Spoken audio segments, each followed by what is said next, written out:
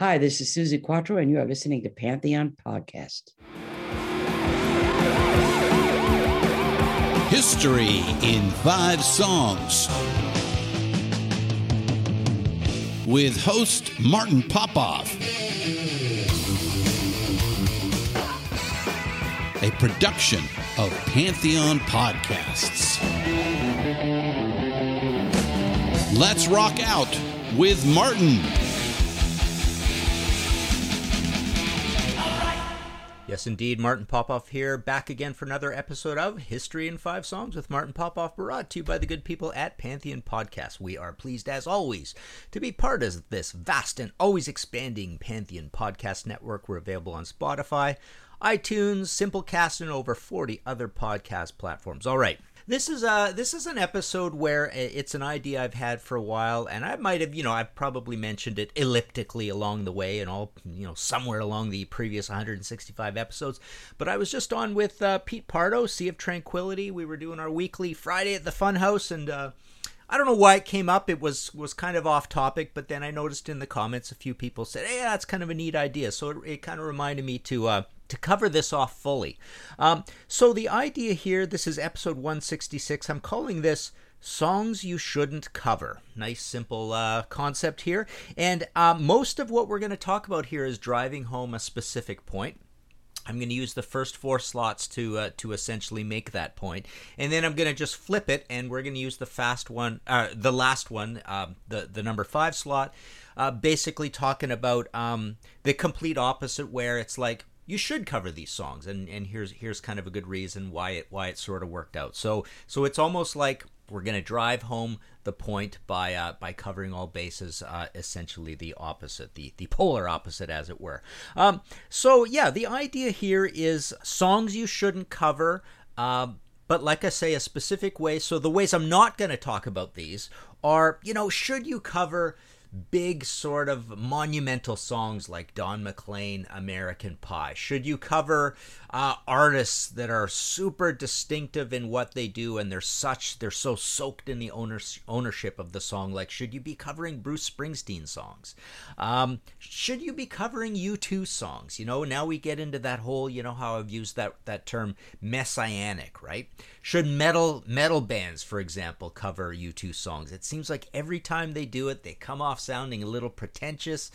You think of that whole Queensryche Take Cover thing, where that whole thing felt a little pretentious because, and Def Leppard's kind of like this a little bit as well. This idea that you're too big for your britches, you're not worthy to cover these songs, kind of thing. So I feel that there's these other reasons not to, where it's ill-advised to be covering the songs. But again, we're going to drive home a certain point here with all 4 of these, the first 4 slots. So let's start with our first one. Take a listen to this. This is Uriah Heep with Gypsy. Will she still be torn between her father and lover?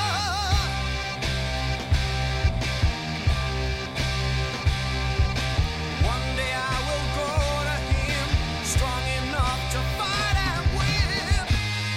The kind of a man that he'll understand.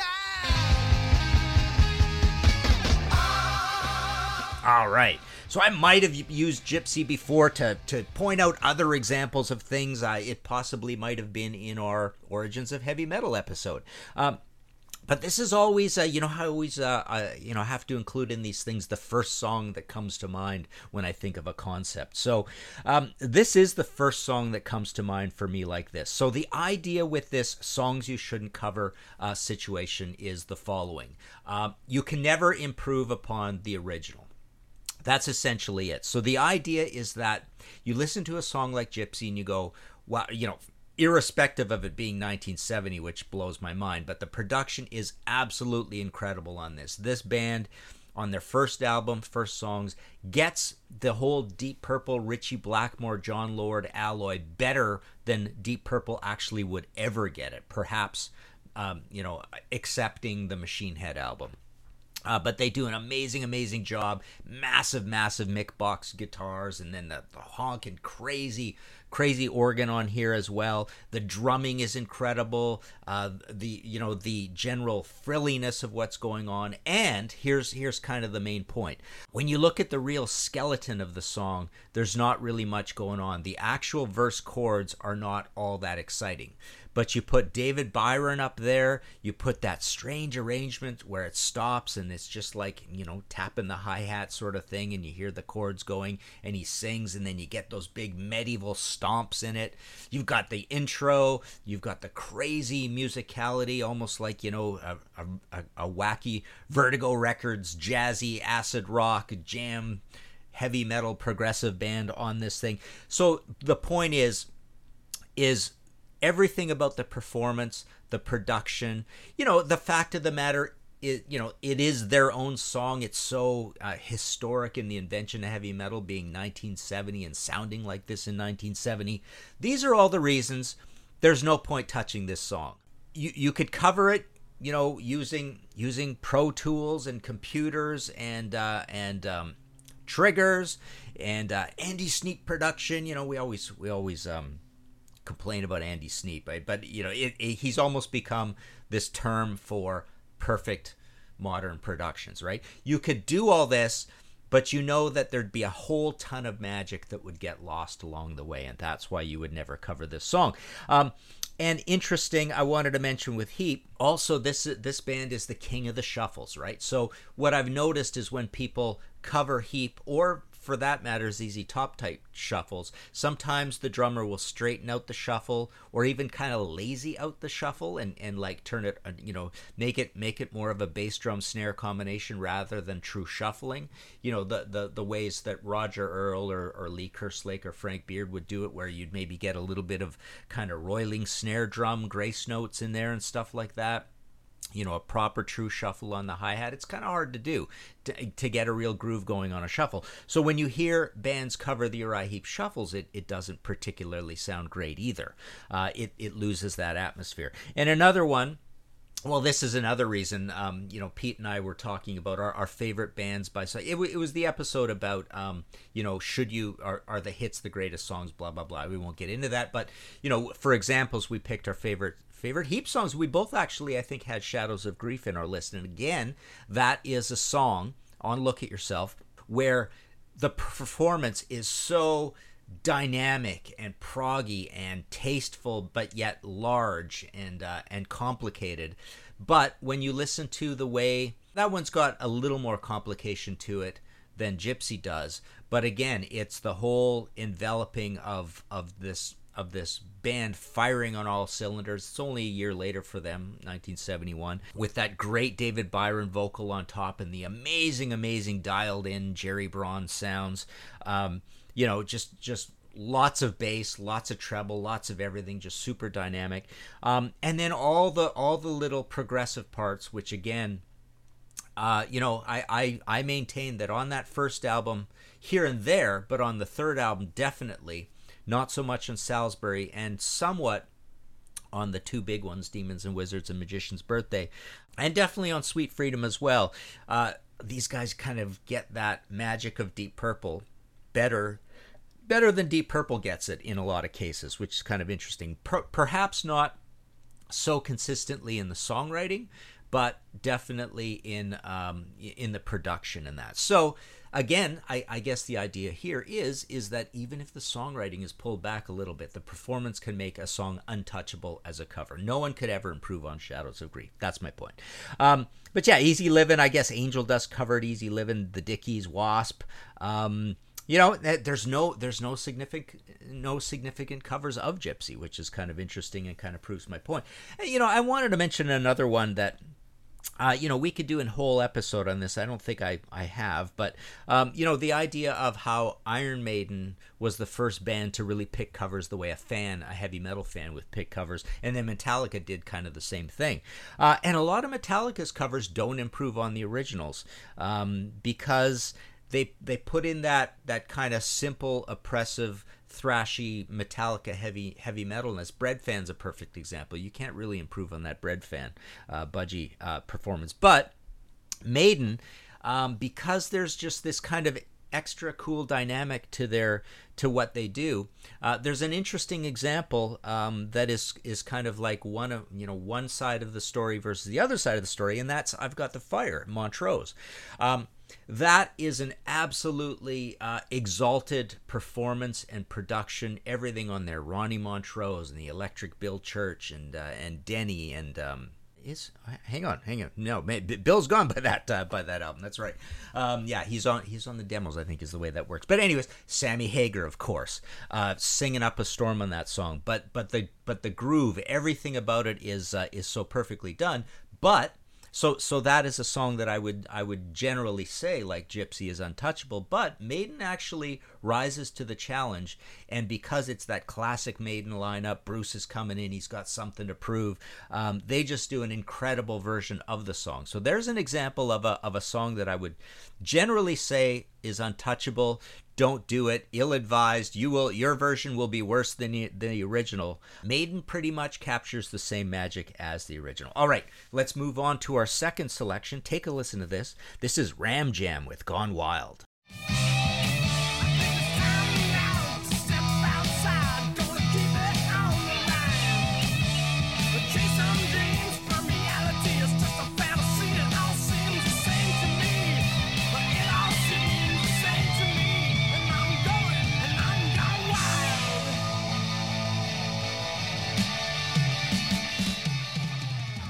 Okay, so exact same point I'm going to make here, but there's an actual added dimension to this Ram Jam situation. So this record, this is off of Portrait of the Artist as a Young Ram. This is that album I did an entire I did an entire episode on because the whole story of it just blows me away. Go listen to that. It's one of the most interesting episodes of the 166 so far.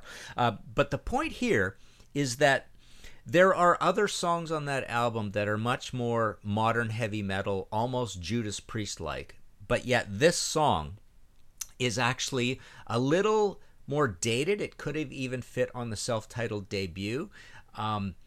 It's got a little boogie-woogie to it, but the point is the performance of this song is so over the top and hoodlum rock and bush party and just rowdy and drinking that it actually is my favorite song on the whole album, and this is the magic of performance. So you just hear the way the production is. It's so noisy and mid-rangey, and the guitars are screeching, and Mike Scavone is in there, you know, just kind of sounding like a bad dude from the streets kind of thing, and everything about this song just like sounds like a crazy Friday night getting ready to go out and break things party song.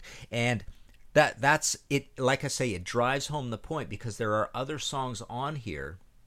There's actually other. So here's kind of the point with this. This song, Untouchable, don't cover it. Your version will be worse than theirs. There are other songs on this album because the production of the album in general, this rowdy, screechy, mid-rangey, frantic production doesn't really work as well for some of the other songs. It works pretty well because it's an amazing, amazing album. It's one of the heaviest albums of the 70s, and oddly enough, it's from an American band, and it's not even an early new wave of British heavy metal situation like, you know, the Motorhead albums or Samson or things like that, Saxon. So that's kind of interesting. Heavy Load is kind of, you know, I guess a Swedish version of new wave of British heavy metal. But there are some really heavy songs on here that I would say go ahead and try cover them, because they're modern enough that you could do a good job. And if you are a band with a lot of chemistry and good recording, you know, this is frankly, there's like 3 or 4 songs on here it would have been amazing to hear Maiden cover in 1982 or 1983 or 1984. This is a 1978 album, right? So there you go. That really drives home the point too. And I think I'll just mention here as well that Ram Jam is super famous for Black Betty. Now, Black Betty is a traditional song that essentially, it's I guess the most famous version is Ledbetter. But what they do with this is what Zeppelin and Cactus and all those bands did with taking old blues songs and add a whole bunch of frilliness and dynamic performance and production to them. So Black Betty turns out to be a song that was a good idea to cover. It's obviously their only hit. They only made 2 albums, and they had a huge hit with this song, and you still hear Black Betty all the time. But the point is, in this situation, it's worth covering because the bare bones of it are so simple, and yet they noticed the magic in it. And then they added a bunch of heavy metal riffs and things to it, and the crazy drum breaks and all that stuff, which made it really good. So that's kind of not a song you shouldn't cover, but a song that they realized that there was some magic in there and made it worth covering. All right, this episode of History in 5 Songs with Martin Popoff is sponsored by BetterHelp. Without a healthy mind, being truly happy and at peace is hard. The good news is therapy works.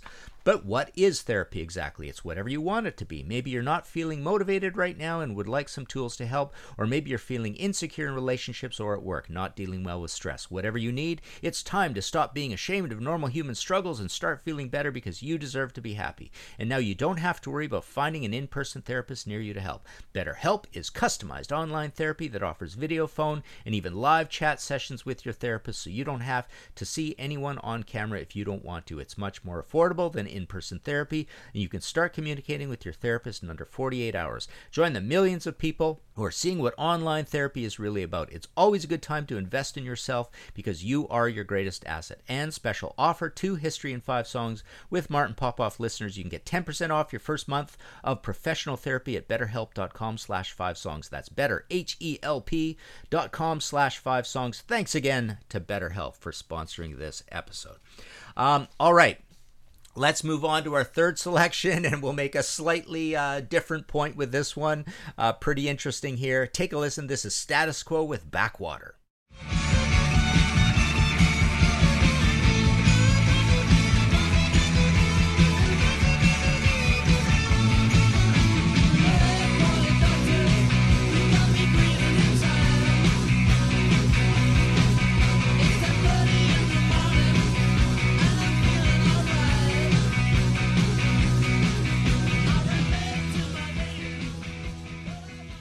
All right, so this is wow. So I have often said, and I'm pleased to be able to play this. I've probably played this before in some previous episode, because what you just heard is probably my favorite 30 seconds of music by anybody ever. It's the most magical hard rock moment I can think of. And so this is the first song on the Great Quo album, my favorite Status Quo album. This is the Frantic Four lineup. And, sadly, there's only one guy left alive from the Frantic Four lineup, and that's Francis. Everybody else is gone. Rick Parfitt, Alan Lancaster, John Colin. But, Alan Lancaster vocal on this. So some of my favorite Quo songs have Alan singing, the bass player. I love his voice. I love his vocals. I love the whole idea of when this song is just this big trundling heavy metal / boogie song, big stomping beat to it. Sounds like tanks rolling through the desert and all those other metaphors that I use. But it goes into this long guitar solo section, and then it comes out of this guitar solo section and blasts into another verse. And swear to God, it feels like, or maybe it's true, that it speeds up a tiny bit when it goes into this verse. I just love that feel. I just think it's one of the most heavy metal moments of all time, even though it's obviously, old school dad rock, not particularly heavy metal boogie rock, right? So my point I want to make here is that I love this magic moment of music so much, like I say, my favorite moment of music ever, that even them on their legendary live album Live can't even recapture that moment, because they probably don't feel it the same way I do. I just played it just before we did this episode, and I noticed they kind of botch it. They botch this magic moment. And the interesting thing is, I remember finding on YouTube once one other live performance where it's almost as cool as on the studio album. It's an outdoor show, and I could never find it again. But there's this outdoor show version where they're in front of some huge crowd. It's probably at some British festival. It's sunny out, so it's daytime, and they break into this part, and it sounds as heroic as it does on the studio album. But my point here is, Status Quo shouldn't even cover their own song. They can't even do it as well. They can't play this song live as well in the studio, which is pretty darn interesting, right? You know, this idea of I was finishing up my second Dio book the other day, the second half of the Dio story, and opining that the live albums only came later. We never got a live album after Sacred Heart, and it's like, wouldn't have that been a great moment had they put out a double live album? Might have been the greatest live album of all time. Well, the fact of the matter is, and I remember when we did one of the ZZ Top Contrarians talking about how we never got a ZZ Top live album, maybe they were soured by the reception of the live side of Fandango. But the fact of the matter is, this is a trio in a live situation in the 70s. They might not have got the magic of a Heard It on the X or a Nasty Dogs and Funky Kings or even a Beer Drinkers and Hellraisers that they got on the studio version. So maybe, they were smart not to do that because it wouldn't even stand up. So my point with this third slot is that, sometimes a band, even though, we always say, oh, UFOs, Strangers in the Night, Thin Lizzy, Live and Dangerous, Kiss Alive, all these bands are way better live than they are in studio. The live album captured the magic of them way better of what they really were and all this kind of stuff. It could work the opposite. And I think this is a good example of that where, you know what, Quo? Don't even try to cover your own song. You'll never do a better version than you did on the studio version. So that is our take there. And I just wanted to mention, I feel the same way about Down Down, Little Lady, even Too Far Gone on Rockin' All Over the World. Which has this really cool, tight little arrangement. It's this rockin' little gem of a tune on Rockin' All Over the World. It's got some 4/4 beat in it. It's got like a little bit of extra percussion and stuff. That band, no band could ever improve on the magic that Quo get on that version of the song Too Far Gone studio version. And I actually don't feel this way about another great album of theirs, Piledriver. I think there are performances on there that are good, acceptable, but I could see live versions of some of the stuff on there being even better. So even within this one band, it's probably not universal that this would happen. But there are these magic, super heavy, like Down Down and Little Lady, and even Bye Bye Johnny when they cover like the Chuck Berry thing. It's so incredibly powerful and heavy, even though it's boogie rock to a large extent. But those studio versions, just everything about them, the performance, the very mid-rangey tight production, they could never improve on that. And like I say, no other band could ever improve on it either. All right, let's move on to our fourth selection. Take a listen to this. This is Ted Nugent with Paralyzed.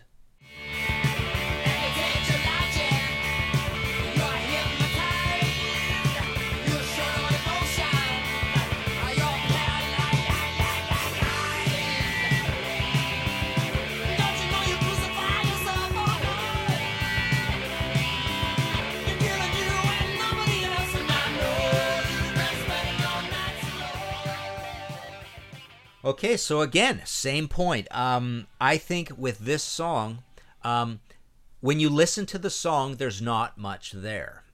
So the point is if you covered this song, you would be covering a song that hasn't met you halfway yet. It hasn't given you a ton of incredible flashy riffs to do or whatever. The performance of this song, the amazingness of this song is that on that huge hanging chord or chords, multiple, big hanging chords, that wah-wah effect, the burbly wah in the solo. It's an angry Ted. This is Ted, around the time of his divorce.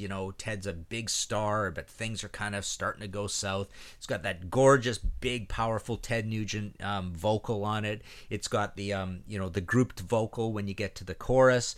The drumming's a little bit, yeah, this I want to mention because this is kind of the point why I wanted to pick Ted Nugent. But, so... yes, I don't think you can improve on Ted Nugent's version of Paralyzed. Now, a funny thing happens.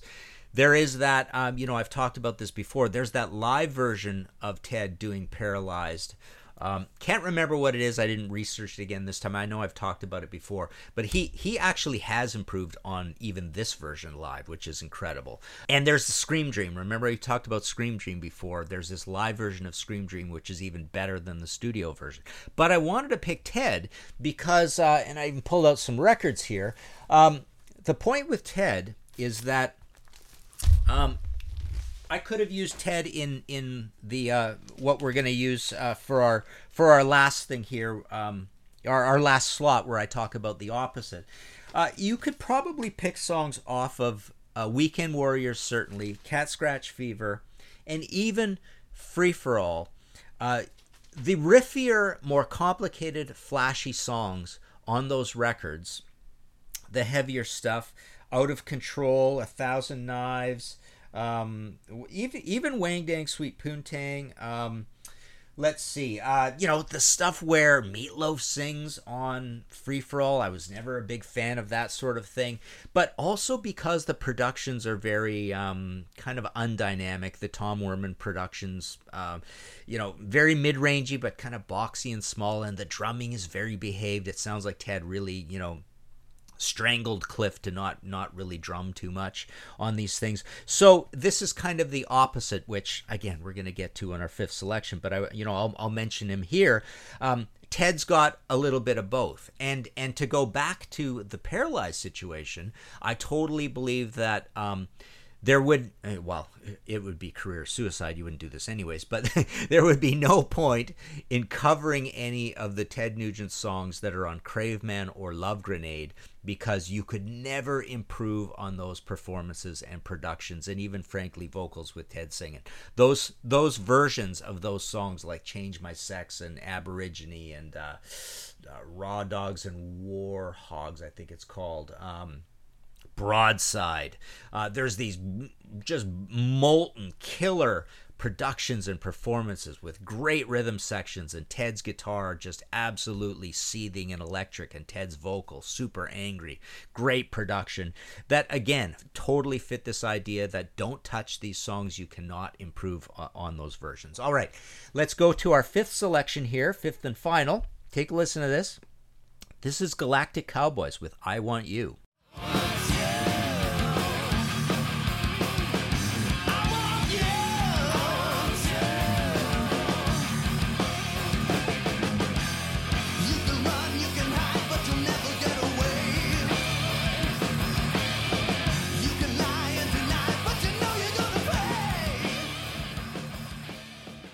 Okay, so the idea here is just the flip side. This is like, go ahead and cover these songs. You can improve upon them. So this is Kiss, I Want You. I've been kind of down lately on Rock and Roll Over and Love Gun lately, because I don't think particularly Kiss performances, Eddie Kramer productions, the singing, the tones, Peter's drumming, anything on these songs are particularly magical in a studio setting, certainly. So here we have Galactic Cowboys, the great Monty Colvin with Ben Huggins and this, the Baby King's X band, right? Doing this cool, groovy, heavy, well-recorded, very electric and lively version of the Kiss song. And it's the coolest thing on the Feel the Rage EP.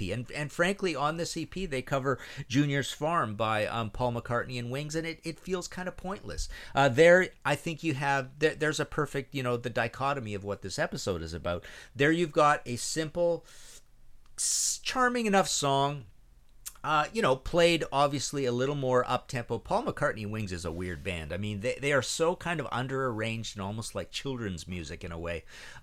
But it's a well-written song. But it's a song that particularly, you're not going to improve on by just turning up the guitars on it. So it's not as impressive. Whereas this particular Kiss song has a complicated riff and a complicated rhythm, so they can do all those wonderful Galactic Cowboys things to it. And on this front, I think Megadeth's Paranoid is kind of an interesting one where, you can improve on it. You've got Max Norman production. You've got the firing on all cylinders Megadeth lineup. And they kind of speed it up. It's a little more thrashy. So I guess we're in a realm, this is not that interesting. I mean, it's a realm of, there's tons and tons of great covers out there that are improvements on the old songs. But I thought that was an interesting point, because when they cover Sex Pistols' Problems, you get into a little bit of that.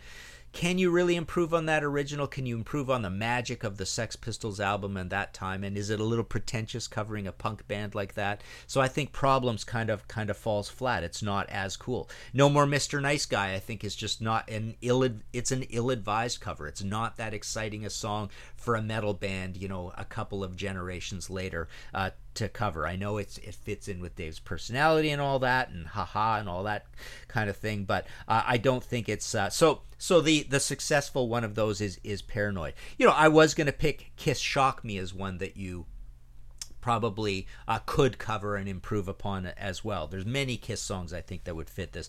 I thought Faith No More's cover of War Pigs, allowed Mike Borden to do some other interesting things with drumming. And again, this was in an era where their productions were amazing, so they could do this great production job on it. The Clash, Police on My Back by the Equals. This is a we're getting a little off topic, because the first four are really the topic, but there's also the idea that a cover can be done when the original is so obscure and so unknown that it's not even a cover. You're practically doing someone else's song the same way you would be covering a singer-songwriter, in a way. Like, hey, here's some songs I wrote, do you want to do one of them? Well, is that technically a cover when you do a Diane Warren song, right?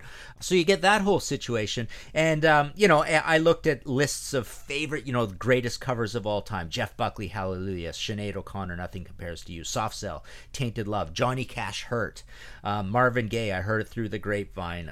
Pet Shop Boys, Always on My Mind. Whitney Houston, I Will Always Love You.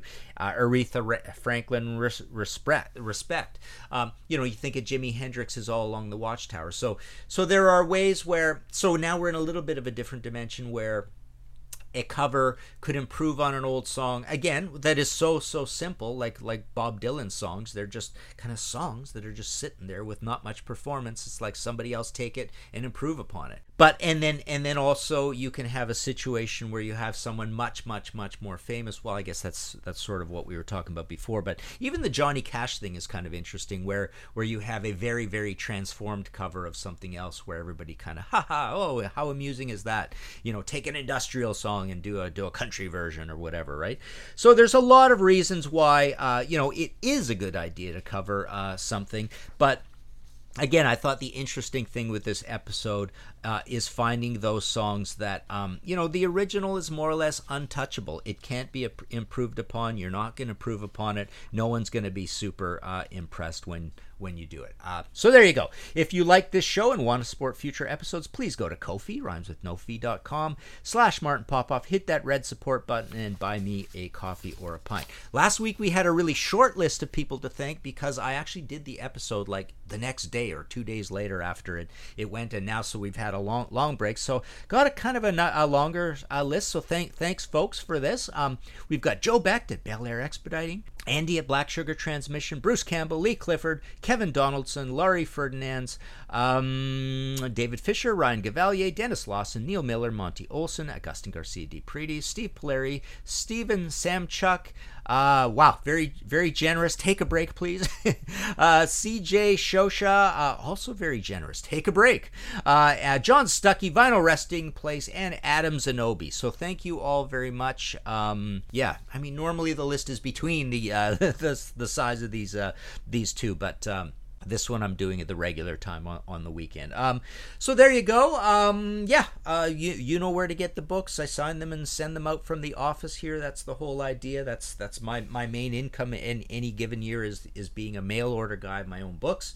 The Angel book is now back in stock. A lot of people have been asking for that. I've still got a few of my stash of the big fancy David Bowie book. So I've got that as well. I know it's kind of expensive, $86 shipping in to anywhere in the U.S. Of course, I'm signing those as well. Break open the cellophane, very, very carefully, pull the book out of the big plastic sleeve and get that done. But yeah, most anything in print I have. There's also the artpal.ca. I've been doing those drawings of rock stars, so and I've got prints of those as well. Just email me and we can talk about those 8.5 by 11 prints. Those I sign in number as well, numbered to 70. So yeah, martinpopoff.ca, martinpopoff.com. Yeah, martinpopoff.ca is where you can actually see most of the portraits. I haven't really kept up that site, but all of the fake ads I've done are there as well, and I've got prints of those also. So there you go.